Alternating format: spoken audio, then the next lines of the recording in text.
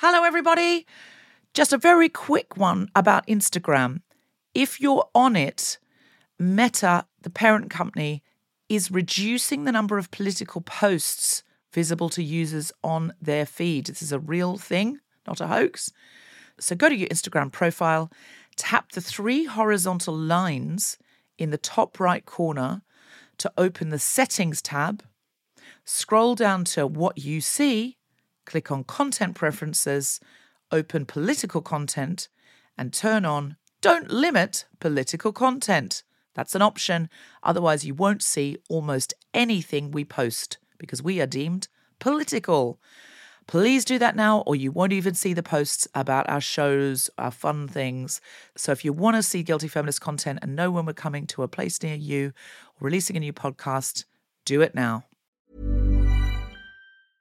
A lot can happen in the next 3 years. Like a chatbot may be your new best friend. But what won't change? Needing health insurance. United Healthcare Tri-Term Medical Plans are available for these changing times. Underwritten by Golden Rule Insurance Company, they offer budget-friendly, flexible coverage for people who are in between jobs or missed open enrollment. The plans last nearly 3 years in some states, with access to a nationwide network of doctors and hospitals. So for whatever tomorrow brings, United Healthcare Tri-Term Medical Plans may be for you. Learn more at uh1.com. Hey, I'm Ryan Reynolds. Recently, I asked Mint Mobile's legal team if big wireless companies are allowed to raise prices due to inflation. They said yes. And then when I asked if raising prices technically violates those onerous 2-year contracts, they said, "What the f*** are you talking about, you insane Hollywood ass?"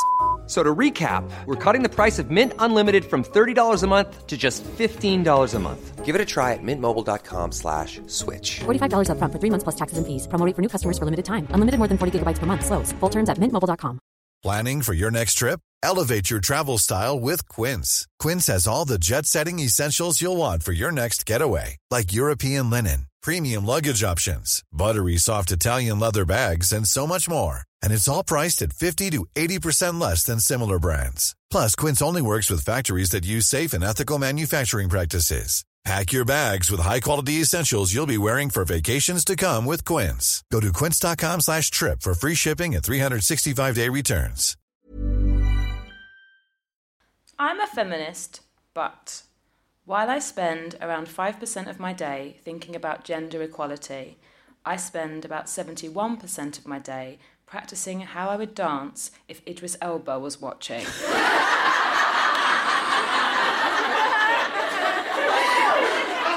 Work like you don't need the money, love like you've never been hurt, dance like Idris Elba is watching. How would you do? Could you just? I know that it's a mixture of sexy and intelligent, okay, which is hard in dancing. Sexy, intelligent. Well, that's why you've got to practice so much. It's so hard to look clever in a dance. I just put some glasses on because I do think I look clever in glasses. Yeah. I'm a feminist, but I saw a headline on Twitter that read, "Feminist Justin Trudeau delivers a deeply unfeminist first budget." So I clicked on it, and then I decided I was having too crappy a day to deal with that idea and closed it down. I'm a feminist, but I wish my feminist butt was smaller and less hairy.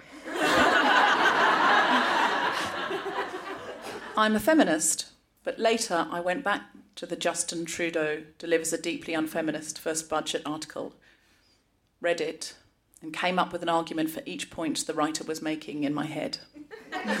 Because he is a feminist, and I won't have it any other way. I don't care what he's spending Canada's money on. He is a feminist. He's my feminist. It's going to happen that the two of us at some point are going to be feminists together in bed. Or I'd actually be all right with a sort of Prime Minister's office. I actually don't want to go to bed with him. I want it to happen somewhere sort of illicit and exciting, so the door's unlocked in his office and someone could come in at any moment and he just has to have me. I've gone in to talk about feminism or something, and I've gone in to sort of talk about women's equality, probably inclusion, probably diversity inclusion. And it's like, include this. Just in. But I honestly respect your plan completely. But my worry is this might be the end of his political career. So while you have this amazing office sex the rest of his country is Yeah. suffering. I won't let us be caught, though. Like, I could have already done that. You'll never You know. said it was an unlocked door, and you've told all of us it's happening. This is the worst secret plan I've ever heard. Well, but I could be double bluffing. It could have already happened. No one came in. No. Anyway, Okay. He's got married with children. This is a terrible, terrible fantasy. Yeah, and those guys never do nothing. So...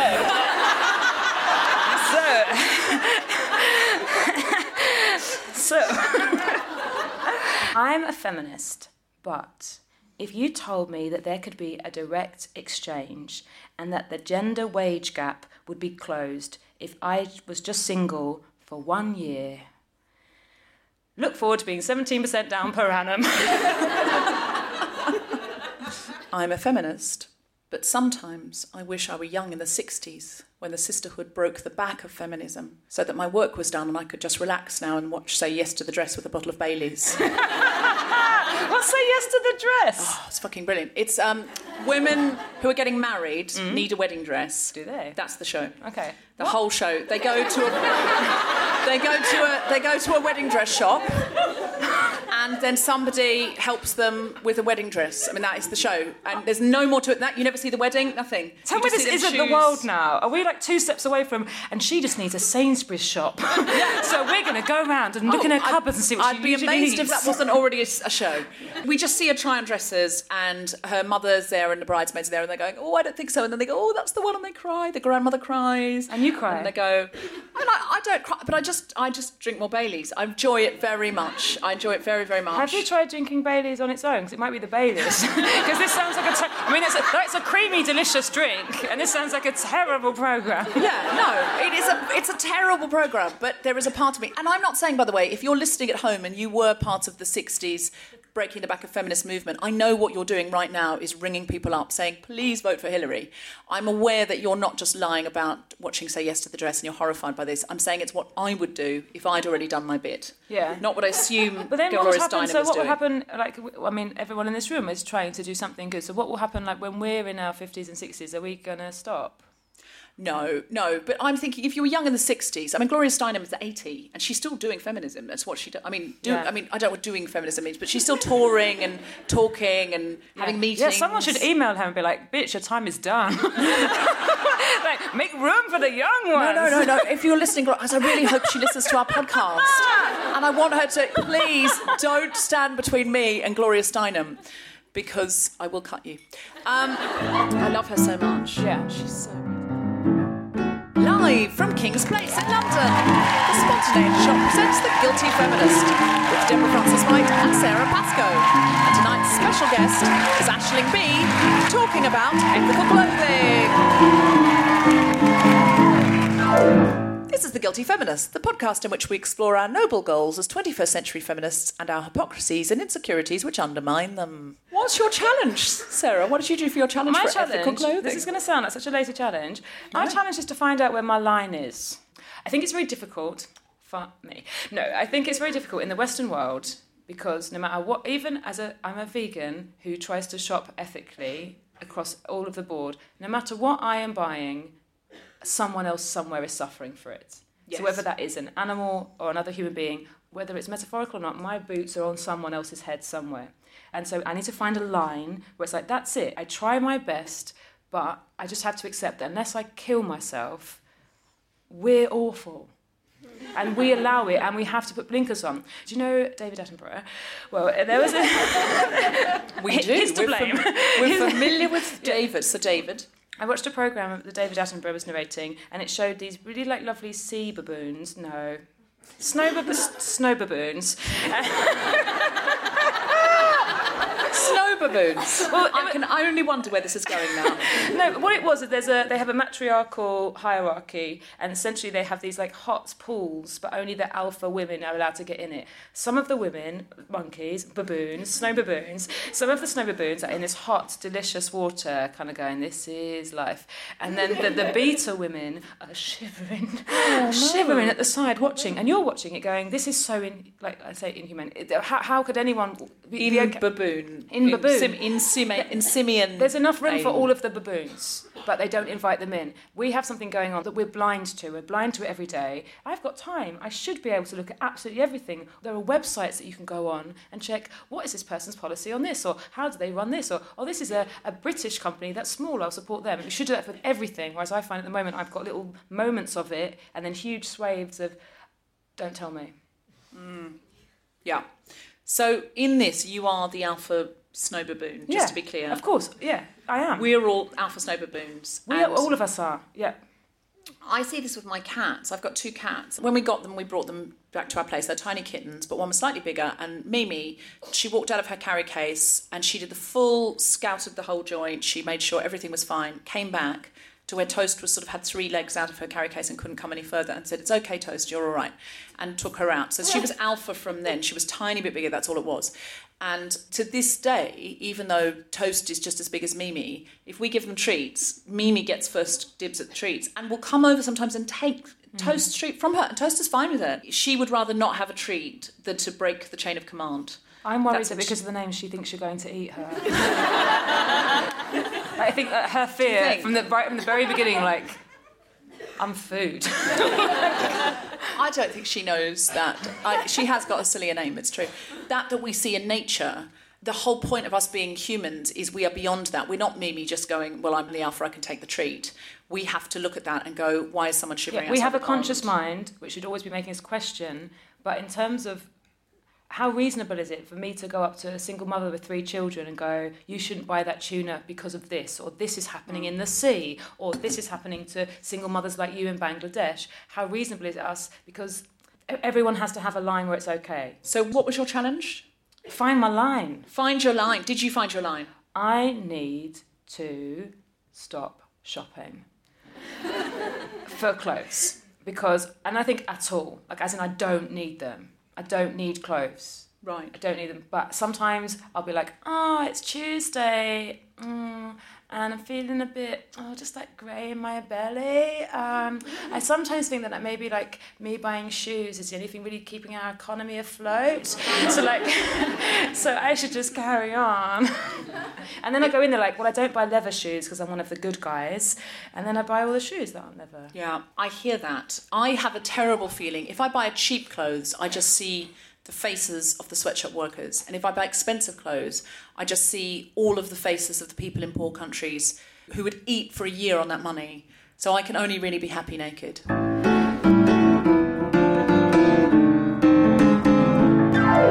Please welcome to the stage Sarah Pascoe!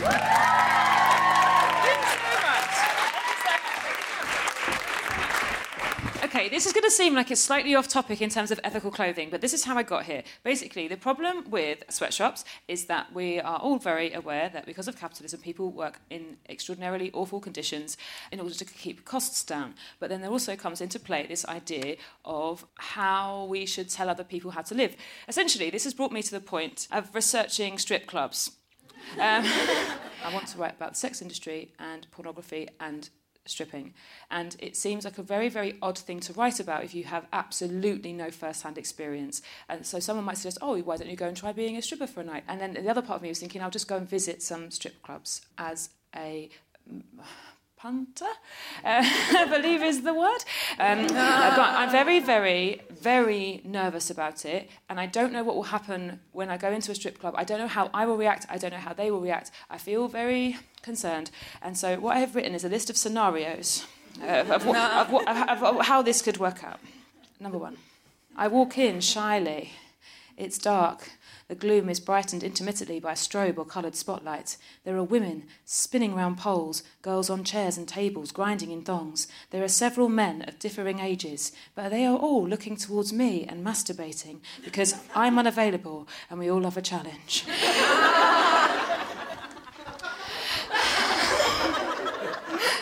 Genuinely worried about that. Number 2. I walk in, blah, blah, blah, gloom, lights, etc. I take a booth. The chair is cold and slightly sticky. There are olives on the table in front of me. Within moments, I am joined by a nubile black girl. What are you here for? She asks. I'm writing a book, I say, hoping to inspire her, but not in a judgy way.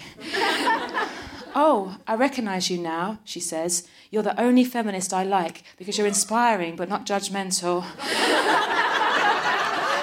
"You're right," I say. "Feminism is a competition. And I'm the winner." And then we get off with each other respectfully.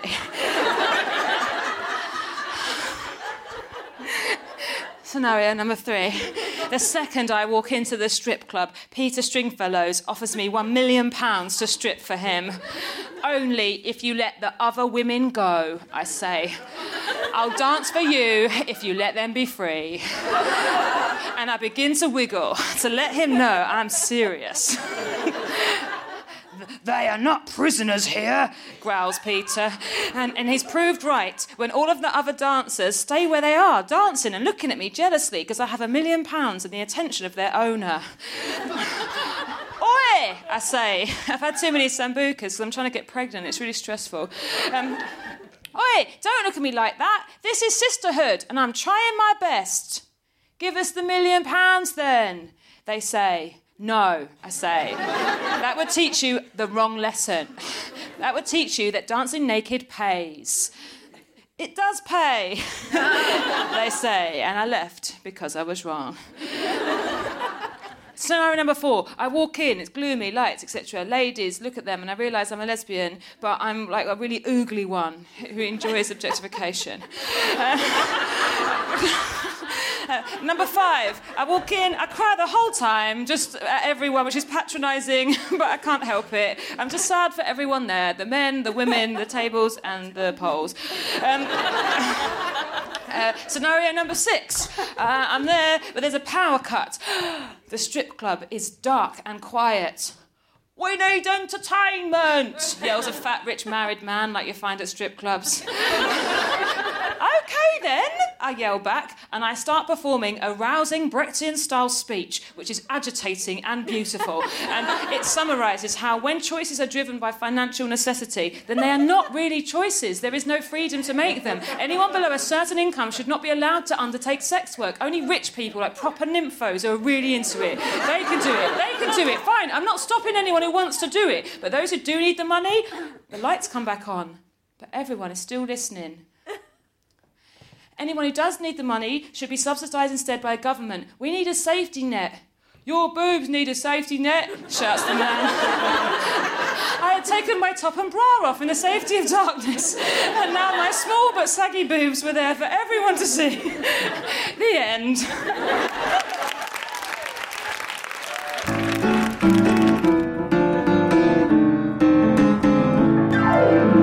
When you first told me that thing about I see the faces of the children making those clothes, I thought it was like a Pizza Express. And when you were going into Primark, like they had this glass bit with all the kids. I've imagined doing that in a movie, actually. I've got, that you see these people kind of sewing and children. Yeah. Would you still pick it up and go, "Oh, that's nice, and only 15 quid? But it's not even just like, oh, it's the physical work. I think people go, oh, it's just that it's hard work or they're hot factories. No, it's like sleeping on concrete. It's like little marked out things. It's the not being allowed breaks or people. I mean, it's the whole conditions around it. So that's the other side of it, is using the pressure, sending emails, writing, saying, I don't want to have to boycott your company, but I would love it if this thing happened. Yeah. What I did for my challenge, was I decided to get everything out of my wardrobe and decide if I could find out where it had all come from. Because I do this corporate work, I haven't had to, but I've been encouraged to kind of go and buy more upmarket clothes, and I've done that.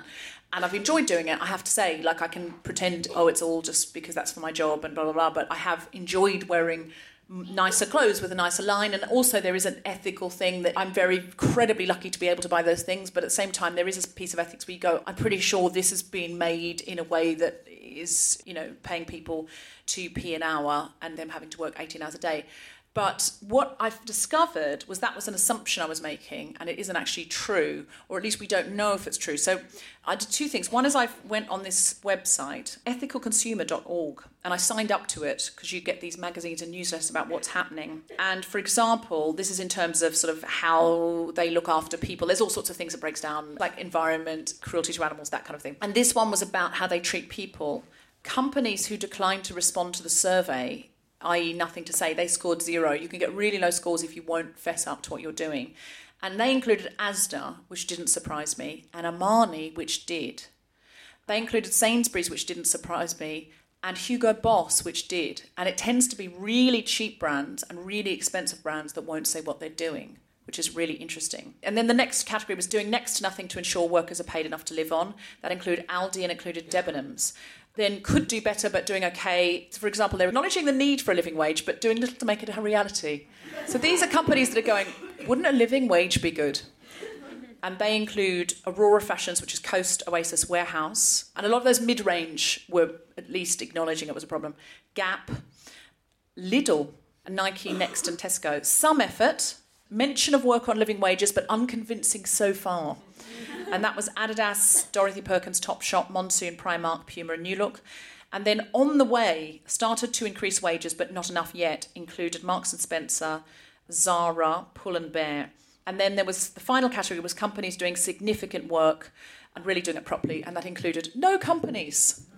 There's not one company that, according to this website, was doing ethical consumers. So the main one I couldn't find out where my clothes were made was my undies, my knickers, a Ted Baker, B for Baker, which I get in Debenhams, and they're about 10 quid a pair. They're not crazy expensive, but I think, hopefully if 10 quid a pair, people aren't being paid nothing to make them.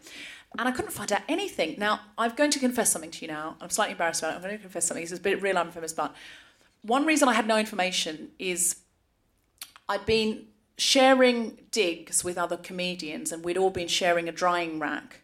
And I'd cut the labels out of my pants because I didn't want other people to see what size they were. Oh. Yeah, but do people go around looking at other people's pant size? Yes. Other comedians are going to be... I don't want to defend my industry, but I don't think we're that kind of guy. Other comedians are going to look at my pants and they're going to judge the size. That's what I thought in my mind when I cut the labels out. Now, I don't know, I have no evidence to say that anyone's ever done it. I've never looked at anyone's pant size. I have, and that's why I did it. As thief assumes so like everyone steals. A woman's pants, you think, what size are you? No. A man's size? I take it back, I've never done it. Really? So I cut them out. So I didn't have the label which said made in China or made in, wherever. So I just thought, I don't know. So I rang Ted Baker. I didn't explain that I'd cut the label out because I thought, don't know the lady on the other end of the phone. I said, could you tell me where my Ted Baker knickers are made? And she went, well, it depends where they were made. And I went, yes, that's the point. Where are they made? Depends where they were made. It's like, she kept saying it like a loop. And I was like, so weird. And she said, you can email. I said, well, I need it for a podcast tonight. And she said, well, I don't. She kept going off and asking, and she said, no one can tell us. And I just thought, ooh. And I'm not calling out Ted Baker because I'm sure if my pants had been made by any other number of organisations to be the same, this is not a special thing about Ted Baker. But it wasn't straightforward, and I thought it should be more straightforward than that. They should say, B for Baker is made here. We don't use sweatshops, blah, blah, blah, blah, blah.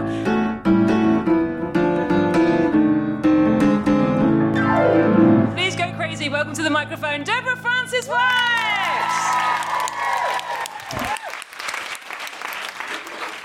So most of the clothes in the world are made by women. Most of the stitches that have ever been stitched in the world, in the history of the world, have been stitched by women. Name 3 famous fashion designers. First 3 on Google: Karl Lagerfeld, Alexander McQueen and Ralph Lauren. Whenever there's a top spot, there's always a man in the fucking chair. The vast majority of meals in the history of humankind have been cooked by women. 3 top celebrity chefs on Google: Anthony Bourdain, Gordon Ramsay, Jamie Oliver. Whenever there's a top spot, it's taken by a fucking man. Who does most of the admin and organising in the world? Women, that is correct. When it comes to organising a movie, it's Jerry Bruckheimer, Michael Bay and Brian Grazer. Now, I ask women about producing a film, and they often say, I couldn't possibly do that. I couldn't possibly produce a film. It's too much responsibility. Who produces Christmas in your house? It's not a fucking man. Last time you went on a group trip to the cinema or the theatre, last time someone said, we should all go together, I'll book the tickets. I know it, to an absolute certainty, it was not a man, and if it was a gay man. Put up your hand if the last time you went to the theatre or a group trip anywhere, Alton Towers, I don't care where it was, a straight man coordinated it. There's one person there. Lies. That's lies. Who was the straight man? What was it? It must have been Spider-Man or something. What was it to? He's a very good friend of mine, but he's particularly sensitive. He's gay. That's what... He might not have understood it yet. What did he organise it to, though? What was it to? It was a night out. Where? In Peckham. Well, that sounds about right for a straight man. Night out in Peckham. He didn't take you to a beautiful piece of Chekhov at the National Theatre, did he? No, absolutely. I think my point is made, although it's been slightly undermined. Somebody there? Was somebody there? You said a straight man organised something? Was it you? Did you organise a thing? Oh, tell me about it. I bought tickets to a show. Was it this one? It was. Oh, shit. Okay. That's gone horribly wrong for everyone. Did you coordinated guilty feminist tickets? You are the best straight man in the history of straight men. What is your name? Best straight man? Jack, best straight man in the history of straight men. I'm going to make you a badge to that effect. I'm not making that up. I'm going to make you a badge and send it to you in the post that's going to say best straight man in the history of straight men. You actually did that. How many people did you coordinate? 2. Right. That's not a group trip. That's not a group trip. That's trying to impress a girl. Are you dating the person you brought? Yeah. And are you trying to impress her with feminism? Yeah. Yes! I knew it! This is not organising 10 people to go and see Kinky Boots, is it? Oh, we've got one over here. We've got 2. So both our husbands are really organised. 2 organised husbands, yes. We went to fireworks night this weekend. Fireworks night this weekend. 13 people sleeping over and like 20 people in total, and my husband... 13 people sleeping over and 20 people in total. 7 who went home to sleep in their own beds. That had to be organised. Your husband is now top straight man of the world. But it was essentially to see gunfire, wasn't it? Yeah, it was to see loud things explode. That's really what it was for. I'm not saying a man can't organise a trip to Top Gear, sure. But anything we'd want to go to, all I'm saying is as soon as there's a top spot and there is a restaurant opening, the chance of an Oscar, or in fact a catwalk, a man will nick the spot. I've got a friend in publishing, and she said there are no men in publishing, basically. It's 99% female, except for the CEO. It's always a man in charge. And she said, we don't know where they come from. She said, we're all going along up the ladder, all women, promoting each other, women helping each other, and suddenly you get to the top. And it's like a man pops out from a cupboard under the stairs and goes, mine. Do you not think that's odd? Even in very female-oriented things, it's very, very odd. Here's the thing. This is where it gets serious, guys. 85 to 90% of sweatshop workers are women. But almost all people who are the bosses of sweatshops are men. So we've got to start demanding inclusion at the top. We're at the top. If we're not included in our industries, in our Western world, if we go, I could possibly go up for that job. If we don't include ourselves and go, I'd be brilliant at that job, I want an interview. Well, we're not sure you're ready. I want an interview. If we don't do that, then we won't be in the positions of influence and power to change situations for women, for example, who work in sweatshops. And that is something that we need to start doing. We need to start including ourselves so we can include others and change the world so that a man can take the credit.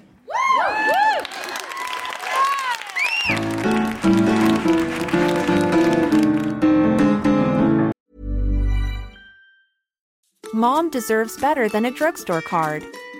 This Mother's Day, surprise her with a truly special personalized card from Moonpig. Add your favorite photos, a heartfelt message, and we'll even mail it for you the same day, all for just $5. From mom to grandma, we have something to celebrate every mom in your life. Every mom deserves a Moonpig card. Get 50% off your first card at moonpig.com. Moonpig.com.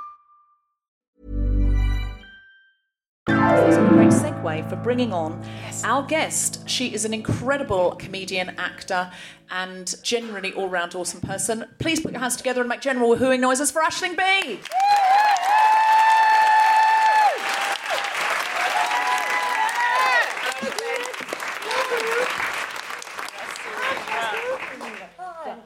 I really wish my sister could be here listening to you speak about this, because so many things. I am in no way an expert about ethical clothing. My sister is a costume designer, and she has been over the years trying to sort of slowly but surely change little things in the world for costume.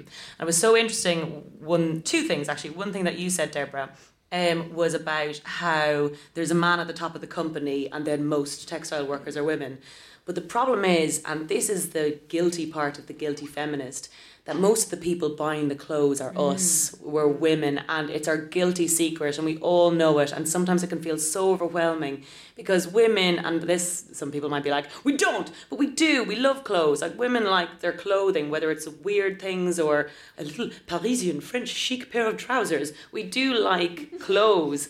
And it's our guilty secret knowing that somewhere another woman had to suffer to make them. And like in our lifetime, like I'm 18 years of age. And in my lifetime, I've never really known anything but fast fashion, which is you go into Primark, there's something new, there's something there, and you grab it and it makes you feel better. And I think starting to be conscious because of Sinead, who had started becoming conscious about clothing, there's little things that you can do to change your habits. My sister has this thing she was telling me about, and it's called a 30 wears challenge. And it's about every time before you are about to grab something in like Primark or H&M or whatever it is, you think to yourself, will I wear this 30 times? And if not, then I won't bother. This might sound like such an inane thing, but I started, I'm a new team captain on HH10 Cats, guys, don't even worry about it. But last week we did our... Congratulations on that, by the way. Thanks very much. But last week we started our first records, and like the whole week I'd been so nervous and thinking about doing it, and the last thing, like, Sarah, you know what it's like, normally you're the only woman on a panel show, and you're the only person whose clothes gets commented on. Where did you get your top? You have very long arms. Would you not start wearing long... And I do have very long arms. I know this because people on Twitter have put together a collection of photos of me going, is it perspective or does we Miss B just have really long arms? It turns out I actually have really long arms. I measured them. But I was so busy thinking about it, I didn't go to the shops or try to find anything to wear. And normally if it's a lad's, James, Nish Kumar, whoever it is, nobody asks them what clothes they were wearing. They can wear the exact same thing again. And I just basically decided to grab two things I'd already worn on panel shows before. And it seems like such a tiny, inane thing to have done. But just the idea of going on telly going, yeah, do you know what? I didn't take it out to the garden and burn it after I wore it. I'm wearing the same thing to work twice. One of the shirts, my third panel show I'm wearing it on. And little things like that, changing the idea that we have to, every time we go to a wedding, I can't wear the same dress as I wore to the other girl's wedding, because she'll see it as a personal affront of how much she means to me. If I don't wear the same, like if I wear the same dress to her wedding, it'll be basically like me saying, I don't give a shit about your marriage. I'll buy something new from Reese. Sharon Horgan, who I work with a lot, you probably all know from Catastrophe and Pulling and the like. Yeah. Yes, exactly. Woo! She's actually one of my unwitting fashion idols, because I spent a lot of time in Sharon's house when she hasn't been there, just been checking out the size of her the pants. window, just looking at what size pants she wears, 8 to 10. But she gets a lot of her costumes in herself for Catastrophe, and she has a capsule wardrobe, and she honestly wears about the same 7 things all the time. And you'll see her down the street in the exact same things she wore in Catastrophe in her costume, and then she'll go and present a British Comedy Award in the exact same thing that she wore in Catastrophe and wore that day to bring her daughter to school. And it's that sort of mindset, if we change it, that's how we start to change the idea of fast fashion. I feel that's much more like my childhood. Mothers sewed when I was growing up. Again, this is before the Second World War. What was the past like, Deborah? But they did. In Australia, where I grew up, there was a pattern section in any department store, and you'd go... I feel like this has just turned into around the fireplace, like, we used to sew, and sewing was lovely. It's a bit like that, yeah. And I couldn't sew, and actually my mother hated sewing. So she used to take us to the dressmaker, and, you know, we'd choose the pattern and the fabric and stuff, and you'd wait for your thing to be made. But then that was your good dress until you grew out of it. So if you had an occasion, you always had one good dress, and that was... But the why of that is because making clothes is hard. Making clothes is difficult. I tried to make a top, and it looked like I was in the care of the community once I wore that top. I was like, no, I made it myself, I'm proud of it. And people were like, are you okay? Do you know where your house is? And I was like, making clothes is difficult, and that part of it hasn't changed. What's changed is that we expect clothes for less. And I think we get this idea that, like, if they weren't in the factory, then they'd be on the streets. So we're technically giving them jobs. That's kind of a lie we tell ourselves to tell us that it's okay. Yeah. But really, what changes the big business is the consumer. So for the last 30 years, we've been going, we want more stuff for less. That's what we want. I want 10 chickens for £3. That's what I want. And if I don't get it from you, Tesco, I'm going to get it from you, Lidl, and you're going to give me what I want. And we're like, okay, grand. And then the big man at the top says, okay, well, that's what they want. I'm going to put pressure on these people in the developing world to do that. If they don't do it, I'll go somewhere else because I know I'll always find someone who'll be able to supply it. And it's the same thing with clothes. We're like, we have this bragging thing where I feel it's not very arrogant. It's all going, oh my God, I love your top. Oh God, no, it only cost me £2. Don't give me a compliment, it only cost me £2. And you're like, I like you, you're humble.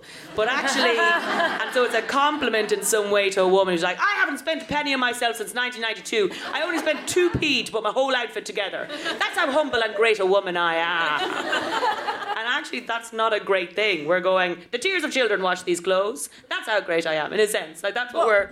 What do we feel, though, about... It's all very well us being middle class and also all of us have got jobs that allow us to buy really beautiful quality things. If you are in this disposable culture, and say you're a single mother, and your little girl wants to go off to the school dance, and she wants a new dress, because everyone's got a new dress. She doesn't want to go in one that you've made at home, because no one does that anymore, and that's embarrassing. Yeah.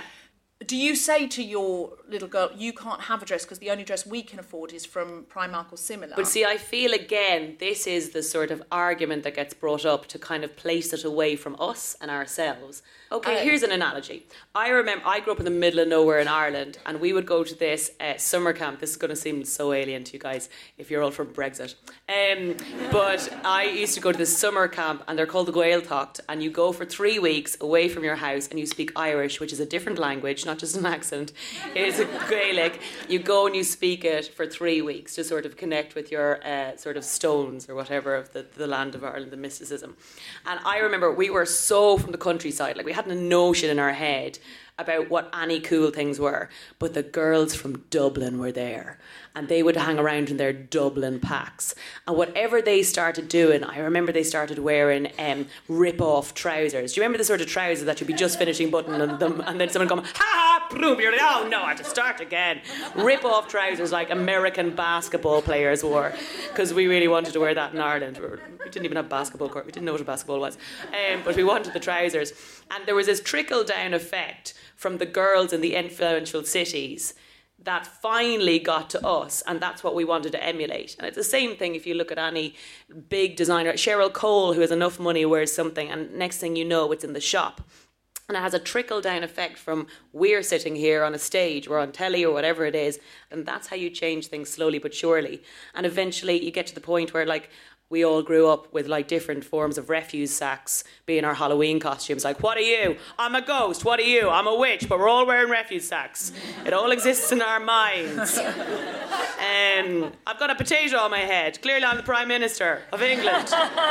And you change habits by being brave enough not to be sort of ashamed of things. You go to a wedding going, yeah, I love this dress so much, I've worn it 14 times because people keep on getting married and I'm still alone. That's not my own monologue. But I'm just saying that's how you start to change stuff.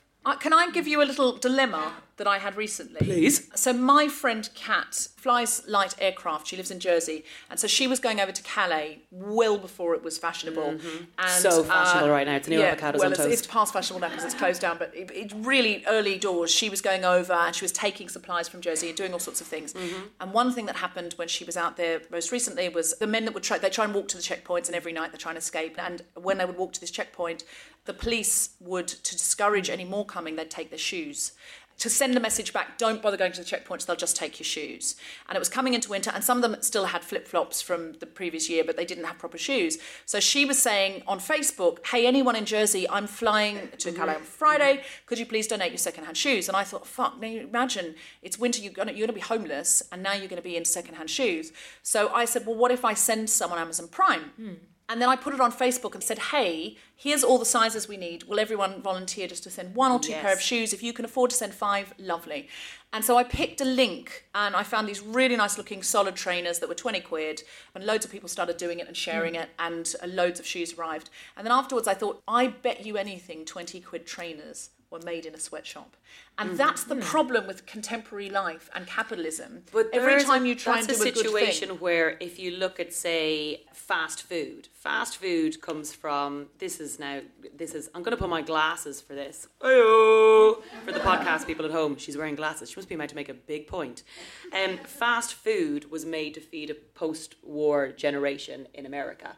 It was made because people didn't have any food and they needed a way of keeping stuff on people's shelves longer so people could eat for longer. Same with cereal. There's no nutritional value to cereal, but it was made as a sort of way of feeding the poorest people who had no access to fresh vegetables or whatever. So in a sense, cheap stuff like that, you shouldn't feel guilty. In that situation, it's about consciousness, and the fact that you're even thinking about that is a start of a positive change. I think sometimes it feels so overwhelming. I used to get this real panic about bananas. I was like, I love bananas. I know they're full of potassium. It's lovely to have a banana. I feel like bananas are a great snack. They're not a chocolate bar. A great sugary snack to bring around with you and give you some energy. But the bananas are from a country that doesn't respect human rights. And sometimes those bananas have pesticides on them. I know I'll get a fair trade banana. But if I get a fair trade banana, it's still been flown in. Oh, the air miles. Oh my God, all that carbon footprint. What am I going to do? Bananas! They've sent me bananas! And so you can kind of go bananas if you look at it in an overwhelming way. But sometimes you're going, no, just buy a fair trade banana, and then next week see if there's something else you can do. Like if you slowly but surely go through life trying to be kind and ethical, I think we'll all get there. Also, no matter what small amount of money anybody has, and it's very, very easy to feel very unempowered, every time you buy something, you are voting for a company, and every company wants your money. Whether you're buying a banana or a T-shirt, there's a whole thing, like at the moment, they're like, oh, veganism has increased by 148% in 6 years, and da-da-da, and it's huge shops and stuff is expensive, and that's because all of the companies went like, oh, people want vegan stuff or vegetarian stuff, and so they're not doing it because they're nice, they're doing it because you bought it, yes, and then other people buy it, and it will be the same with clothes. There was a really, really scary statistic, and it was something like, we only need to pay people in sweatshops. Oh, here we go. A study showed that doubling the salary of sweatshop workers would only increase the consumer costs of an item by 1.8%, while consumers would be willing to pay 15% more to know a product did not come from a sweatshop. 1.8%, we would not notice that, most of us. And I'm aware some listeners may say, I would notice it, but most of us wouldn't. We'd just buy one top instead of two tops. There was this Kate Middleton dress that she wore. And you know when Kate Middleton wears something, it ends up everywhere and everyone wants to wear it afterwards. You're like, oh my God, maybe I could be a princess.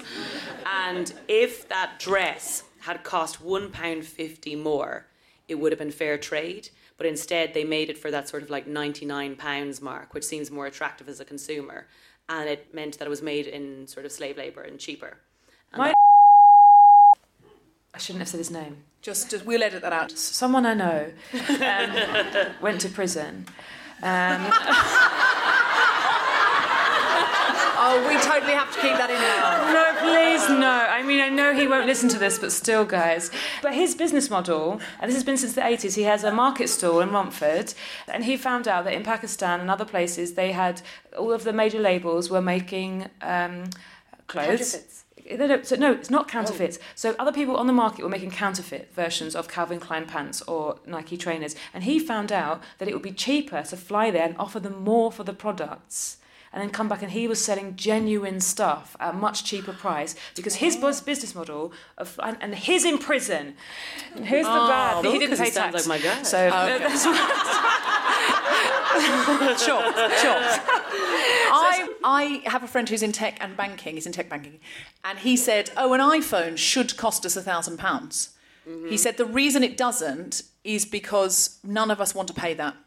Yeah. End of story. None of us want to pay that. We want a new iPhone every 18 months. That's what we've got used to. And we want to pay, 150 quid with a contract that also allows us to text everyone we've ever met for nothing. And so this is the dilemma. This is the dilemma. And I can feel it here in the room almost. You can feel it like you start going, oh God, I've got an iPhone. I've got glasses. They're plastic. Oh my God, that's going to end up killing a fish in the face. Oh my God, my wool. Oh my God, my juice. But if you start conscientiously going, do you know what? I do have an iPhone. Maybe I'll recycle all my other iPhones and I won't just kind of throw them in the bin going, wonder where that goes. Meh. You're like, where do you recycle batteries? Really? Where do they go? I don't know.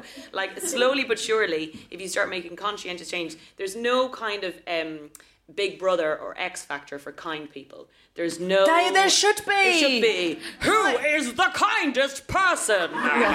Like, there's no version of that. And if we try to promote... Ready, steady, give. I really would like that. Yeah, I really would like but if we try just, and be kind... Could you just go, everyone just close their eyes. This is how we often do it at the Guilty Feminist. Just close your eyes and just go, if you'd rather an iPhone cost £1,000, but things were nicer for other people, just go, If you'd... That wasn't enthusiastic, was it? No. If you'd rather keep having your technical things as they are, your iPhones as they are, just go, If I'm honest though, that's the thing. If I'm honest, and it does feel like sometimes I watch, the Hunger Games. Has anyone read the Hunger Games? Yeah. You know the way there's I love one person admitted down the front. She's like, I like children's books. Me too, madam. I got an audiobook. I've never learned to read. I'm a guilty feminist. But in the Hunger Games, there's kind of like this first level world, and they're all having a great time at the expense of all the other worlds. You do sort of like associate with some parts of that. You're like, oh, we are having a great time at the expense of others. But I do think it's a feminist issue, and I think the great thing about women is, while we're highly emotive, Nietzsche used to say that the crowd is feminine. So the crowd and how a mass or a mob reacts is feminine. And I feel Nietzsche was being a bit misogynistic there, or a bit stereotypical. He did have a habit of being. He was very binary, and he did say huge sweeping things about. Yeah, because women are not all emotional. No. I don't think that's. But I think the stereotype to say that that's a problem definitely exists. Sure. I actually think it's a good thing we're emotional. We should be going, we're going to invade a war that makes me sad. Good. It shouldn't make you sort of like go, beep, beep, beep, let me do about the numbers. To be fair, if you're going to invade a war, maybe you're trying to stop it. Invade a war. My English not so good since we moved here. Does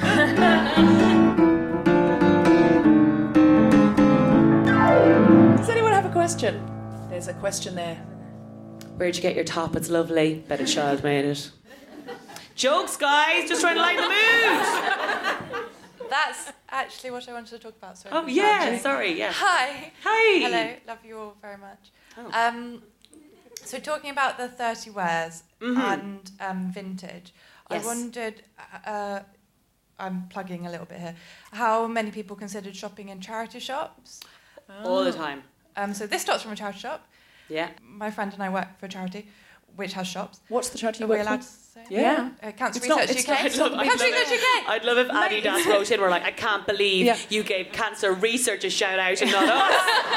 It's WTF. I'll be honest with you, it's not the BBC, it's the internet. And you can see a lot worse than someone plugging a cancer research shop on Her Majesty's internet. But it's two-way, isn't it? Because it's shopping at charity shops and then giving things to charity shops and you're not going to hit those 30 wares, or I bought it but it's not me, or I wore it once. And it's also it's doing that thing and making sure it's there for other people. Can I be honest though and say, because I buy the same thing over and over again, I am convinced I once bought my own jacket from I think I've done Help that the before, Aged. Yeah. I donated a jacket to Help the Aged and I went in 2 weeks later and went, oh, this is me. And the reason I know it was mine is because I found notes for a comedy set in the pocket.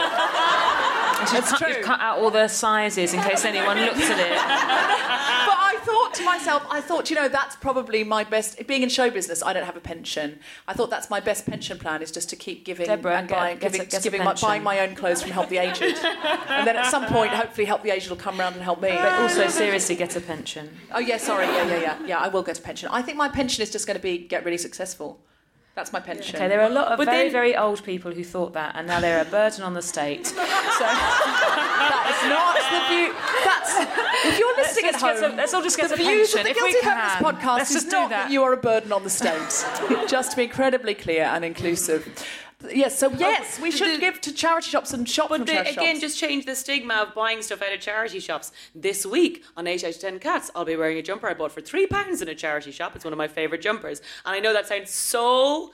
like, Aisling, we're waiting for your sainthood. But little small things like that. I did a Christmas last year because I just think at Christmas we buy each other all of this crap. Oh my God. It's just nonsense. It's just sort of stocking fillers, and it's just like a book of 10 Winston Churchill sayings. Yeah. It's like, what the fuck? And then you just give it away to Oxfam. So I decided I was going to do, I tried to find like little antique things and vintage things online that were really personal, like lots of things off eBay, but they were already in the world. And and I was stopping them from going into a landfill. And I felt so good about myself. Hashtag smug Christmas. My family don't do presents. I mean, neither do ours. We just get together and row, and it's lovely. I promise you, like this for try kids, passive for tiny aggression kids, instead. but we don't. None of us get anything for anyone, and it's just so. And you don't have to. And also, it's not Christmassy. It stops you having that sick feeling when someone you love proves they don't know you very well inside wrapping paper. How did you start that though, Sarah? Because to do that in my family, I had to start by looking like an ungrateful yacht. Yeah. So I was like, guys, I don't want any presents this year. I have enough stuff. My house is starting to look like it needs an E4 documentary to come in and like find me in amongst the rats. Like I'm like, I've been here for 100 years. I can't give away that plastic bag. It's my special plastic bag. So I was like, I can't bring any more stuff back from Ireland in a suitcase. And so one Christmas, so people still was like, she would love this present. And when I opened it, I had to go, I didn't want anything. And that's a really bitchy thing to say to someone. But you have to it's kind of tough love. I was like, I don't want anything, thank you, but I don't need any more stuff. I'm like, buy a goat in Africa. Like, get me a goat I'll never see. That's problematic as well. Yeah. There was a big give the mosquito net in malaria areas for Christmas, because you want to be... and their houses are like, I've got so many mosquito nets, I'm going to have to get an E4 show in. Mosquito nets. What happened was that local mosquito net sellers went out of business. Because, if you can get them free, and it actually fucked their economy up quite significantly. So I'm not saying don't do those things, but I'm saying look into them. Because it's also complicated when you try and do the right thing. Sometimes these Band-Aids and also things being that at we the do. top, and this is the thing, this whole discussion is so fascinating and also so difficult because we're still these big blobby winners at the top going, but how can we help? Like, what can we do?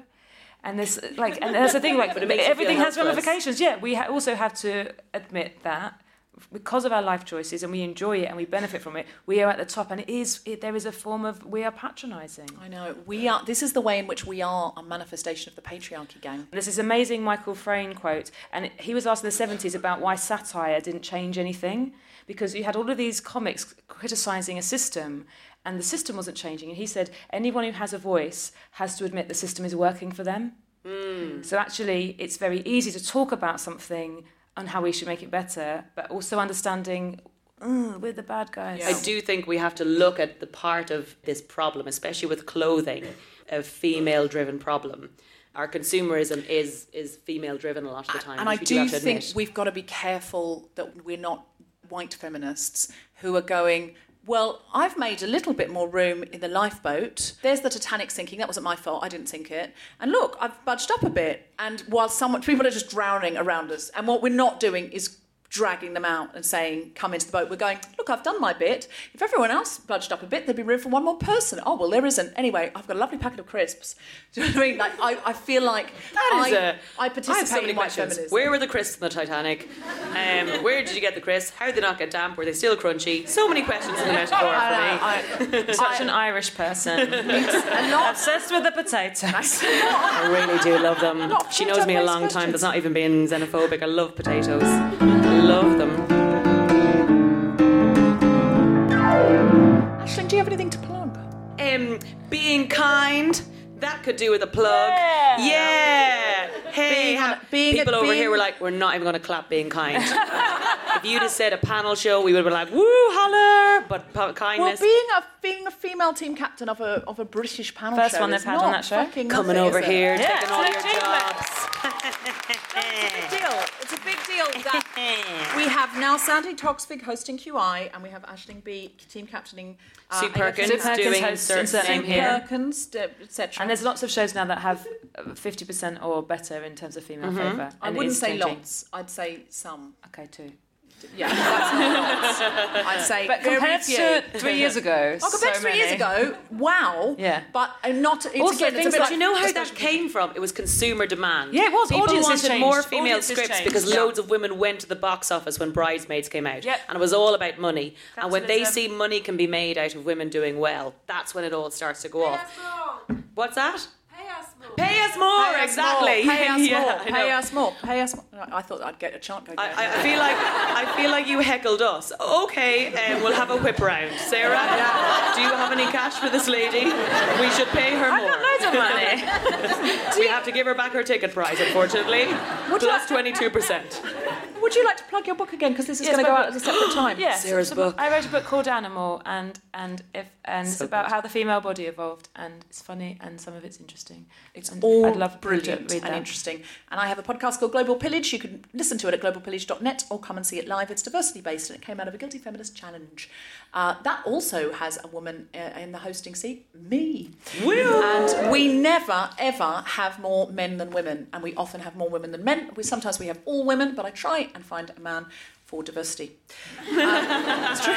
It's true. I don't always have room for one, but I do my best. But a man has to bring another sort of diversity. Follow The Guilty Feminist on Twitter at GuiltFemPod. Check out our Instagram, instagram.com/The Guilty Feminist. Like our Facebook page. Sign up to our mailing list to get notified as soon as a new episode is released. And please go to iTunes and rate 5 stars. Or as many stars as you think it's worth. They told me to say 5. It helps other people find the podcast. You have been listening to The Guilty Feminist with me, Deborah Francis White, guest host Sarah Pascoe, and our special guest, Aisling Bea. The recording engineer was Chris Sharp. Music was by Mark Hodge. The producer was Tom Selinsky for The Spontaneity Shop. Thanks to Zoe, Meta, Lauren, and everyone at King's Place, as well as all of you for listening. For more information about this and other episodes, visit guiltyfeminist.com. I'd love if Deborah used that opportunity to say some really right-wing Nazi stuff. Because even I couldn't hear from here. And I was like, I don't know what I'm clapping, if I'm honest. I nearly said my knicker size.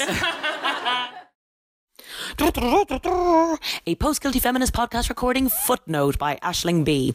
If you'd like to hear more about ethical fashion and fair fashion and little tips and tidbits on where to buy stuff, may I recommend following my sister Sinead on Instagram and on Twitter under her handle @The Costume Directory.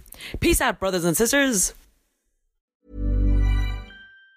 Even on a budget, quality is non-negotiable. That's why Quince is the place to score high-end essentials at 50 to 80% less than similar brands. Get your hands on buttery soft cashmere sweaters from just $60, Italian leather jackets, and so much more. And the best part about Quince, they exclusively partner with factories committed to safe, ethical, and responsible manufacturing. Elevate your style without the elevated price tag with Quince. Go to quince.com/upgrade for free shipping and 365-day returns.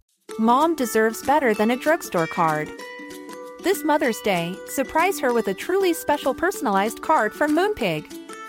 Add your favorite photos, a heartfelt message, and we'll even mail it for you the same day, all for just $5. From mom to grandma, we have something to celebrate every mom in your life. Every mom deserves a Moonpig card. Get 50% off your first card at moonpig.com. Moonpig.com